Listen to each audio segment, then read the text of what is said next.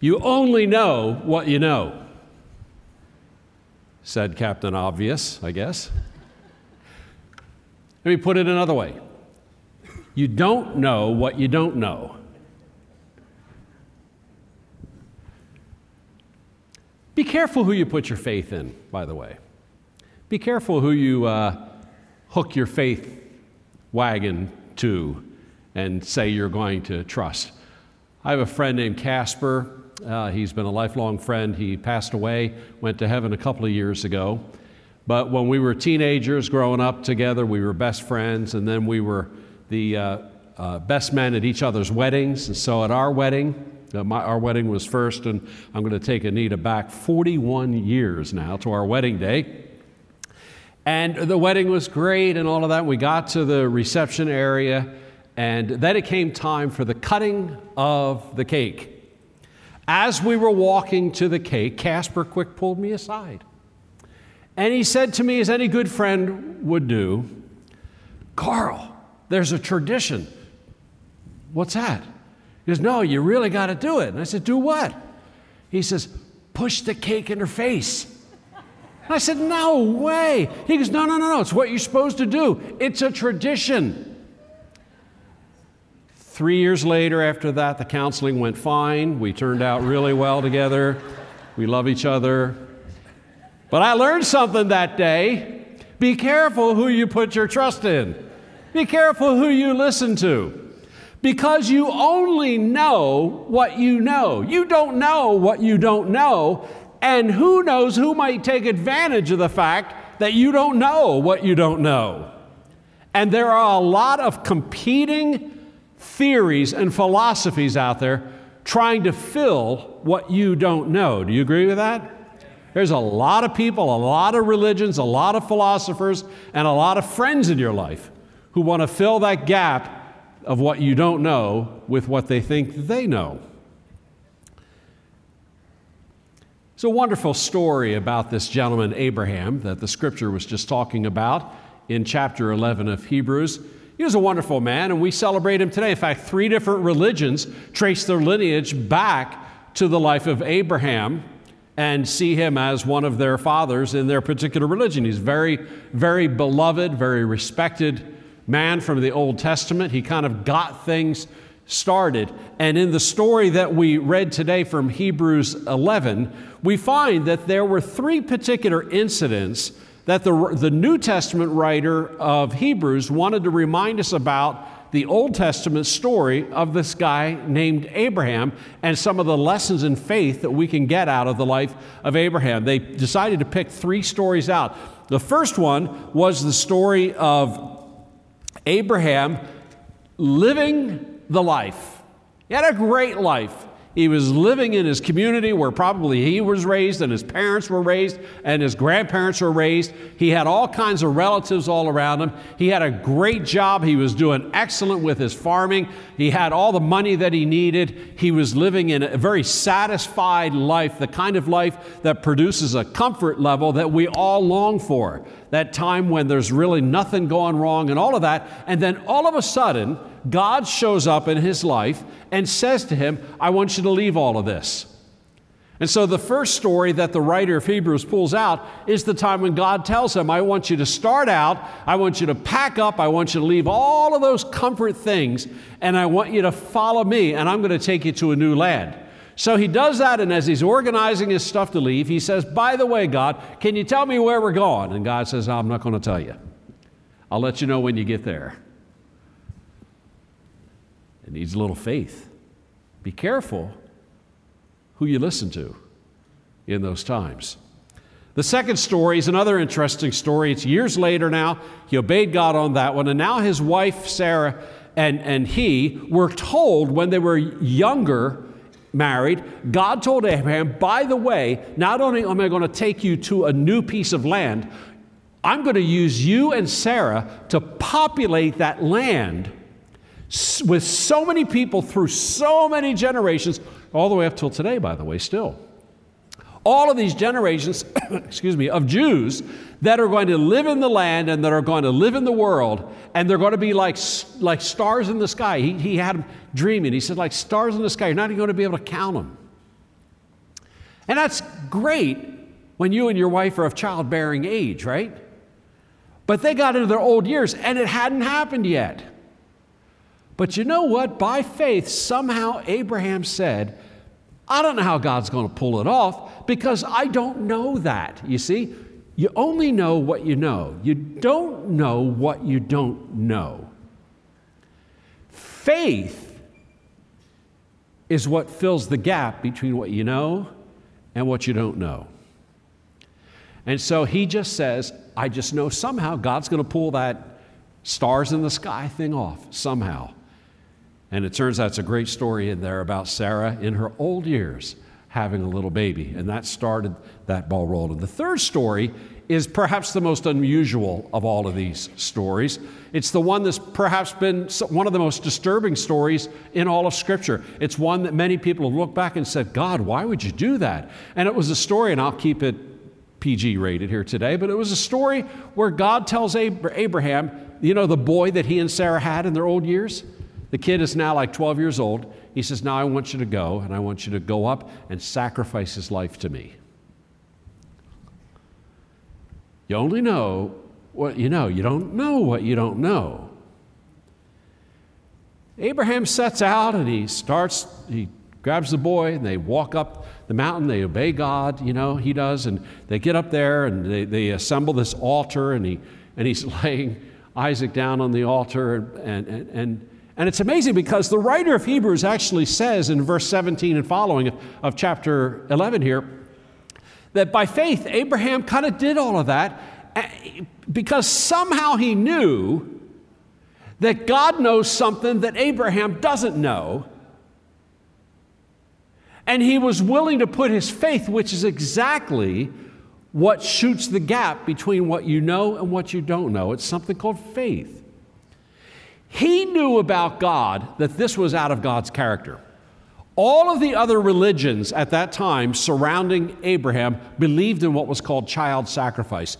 The Jewish religion was the only one at that time. Those who were followers of the one true God were the only religion that did not have it. In fact, God said it's an abomination. So it made no sense that God would ask Abraham. Somehow Abraham knew that. So what do you know? You know that this doesn't make sense. God calls this an abomination, but there's a lot of things about the request from God that Abraham didn't know. He could have stood his ground and said, that's it, God. I put up with leave my old country and go find something new. Okay, I did the Sarah thing. You really scared me on that one. That was last minute, okay? But now you're asking me to do something that not only do you hate, I hate. This is the boy you promised me. How are you going to pull off that stars in the heavens thing?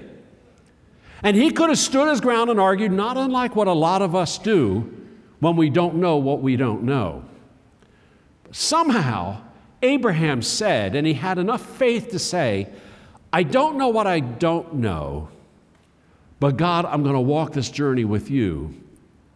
Many years ago, Anita and I had the privilege, when we were younger in the ministry, and our church in Buffalo, New York, where we were pastoring, was just beginning to grow, and it was exciting. You know, exciting days when you're starting adding a few hundred people, and it's great as you're getting to know one another. But it was a little scary to me, to be honest with you, as the leader, because I didn't know what I didn't know. I didn't know what to do next. Kevin, I don't know, over time, you know, you get to a place where you don't have a lot of experience. You say, what do I do next? How do I manage staff? How about that budget? It went from a real simple budget. Now it's a complicated thing. How do you do buildings? All of these kind of things. And so Anita and I had the privilege. We were down in New York City and decided to go to Brooklyn Tabernacle. But before that, Jim and Carol Simbla, Jim is a pastor there at Brooklyn Tab, said that he and his wife would like to have a meal with us, and share a meal with us before that. So we went down, we had the dinner, and at the end of the dinner, I just asked, I know we had to get going, but I said, would you just give me one piece of advice? I'm young, you're older, you're wise, you've built this great church, Brooklyn Tabernacle, and all of these things. Just give me one piece of advice I can take home with me tonight. And he said, sure.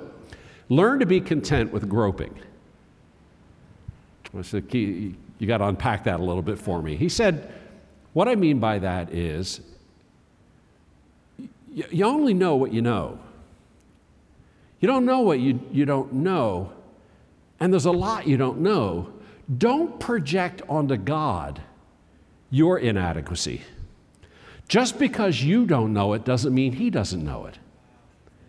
He said, God knows all things. He can see around the corner. You can't. He knows what's around the bend. You never will until after the fact. He said, you're going to have to trust in something. You're going to trust in your brains and your smarts and your education?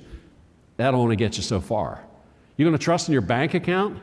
That's only going to get you so far. But if you want to see around corners, put your hand in the hand of the Spirit of God, and He'll never lead you wrong.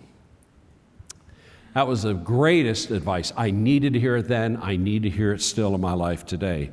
So when I consider what faith then is, which is for Abraham to say to God, God, this goes against your character for asking me to sacrifice my son.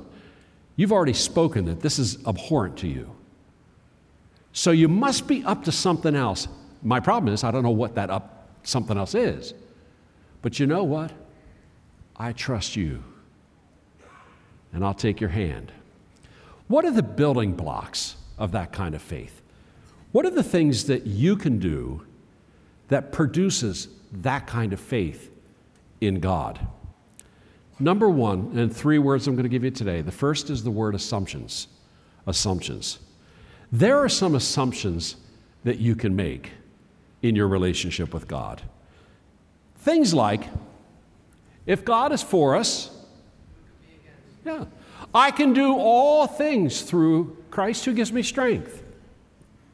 And we know, Romans 8:28, and we know that in all things, God is at work. This is an assumption, that God is at work for the good of those who love Him and are called to His purposes. That's easy to say when everything's gone fine. It's much more difficult to say when it's in front of you and you have to act on it. But I think faith, for me at least, has always begun with, well, what has God already said? What are the assumptions of my journey with Christ? What are the assumptions that I've made? And I need to remember them because there are going to be days when I'm in the middle of the junk of that day, of whatever the crisis is or the dilemma or the decision that has to be made, and I'm going to be surrounded by all that stuff, and it's going to crowd out, and I've got to remember the assumptions that I know about God. And the assumption that Abraham had about God for his little boy was, this doesn't make sense. And so because of that, I assume that God's character is going to remain intact, that His word is going to remain true. I have no idea how He's going to pull this out. All I know is what I know about God, and I do know that. And so you remind yourself what it is that you do know. I find it interesting how tempted we are in the difficulties of our days to even forget what we already know. I mean, it's bad that there's stuff we don't know that we don't know, but it's even worse. It's almost like insulting to God when we already knew it and we forget it. So that's the first word. And I think that when you remind yourself of the assumptions that you know already about God, that's the first building block. The second building block is like it. It's what I call having a good memory. Having a good memory. One of the tools of the enemy, and you can identify with this too, one of the tools of the enemy is that he uses the fear of the moment to make you forget what he's done before.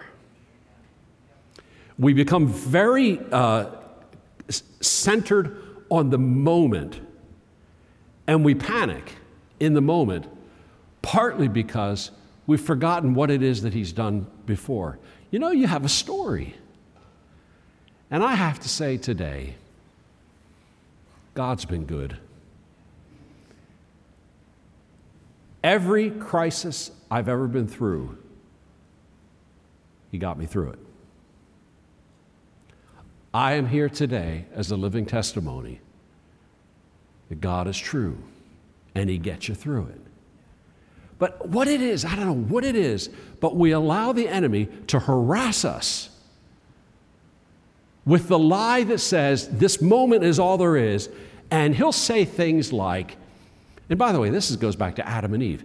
Did God really say? And you get caught up in it.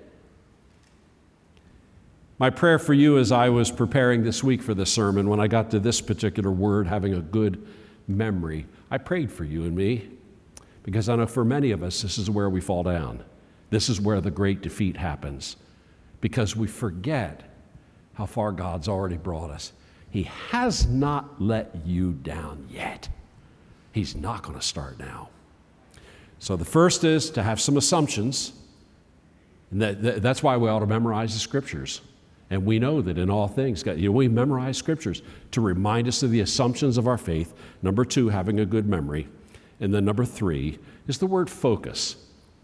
The word focus. This takes us back to the book of Hebrews. The next chapter, chapter 12, begins by saying, therefore, since we're surrounded by such a great cloud of witnesses. By the way, I love that phrase. We're surrounded by such a great cloud. You know why? Because in the moment when I was talking about having a good memory, sometimes you might forget about your own story, but I'll tell you what, just listen to the stories of people around you. They'll remind you. They're going to speak in. When you're going through a difficult time, they're going to speak into your life. They're going to call you and say, hey, I was praying for you. You know what? There was a time in my life when I went through the same thing, and let me tell you what God did for me. Sometimes if you can't have your own, borrow a memory from somebody else.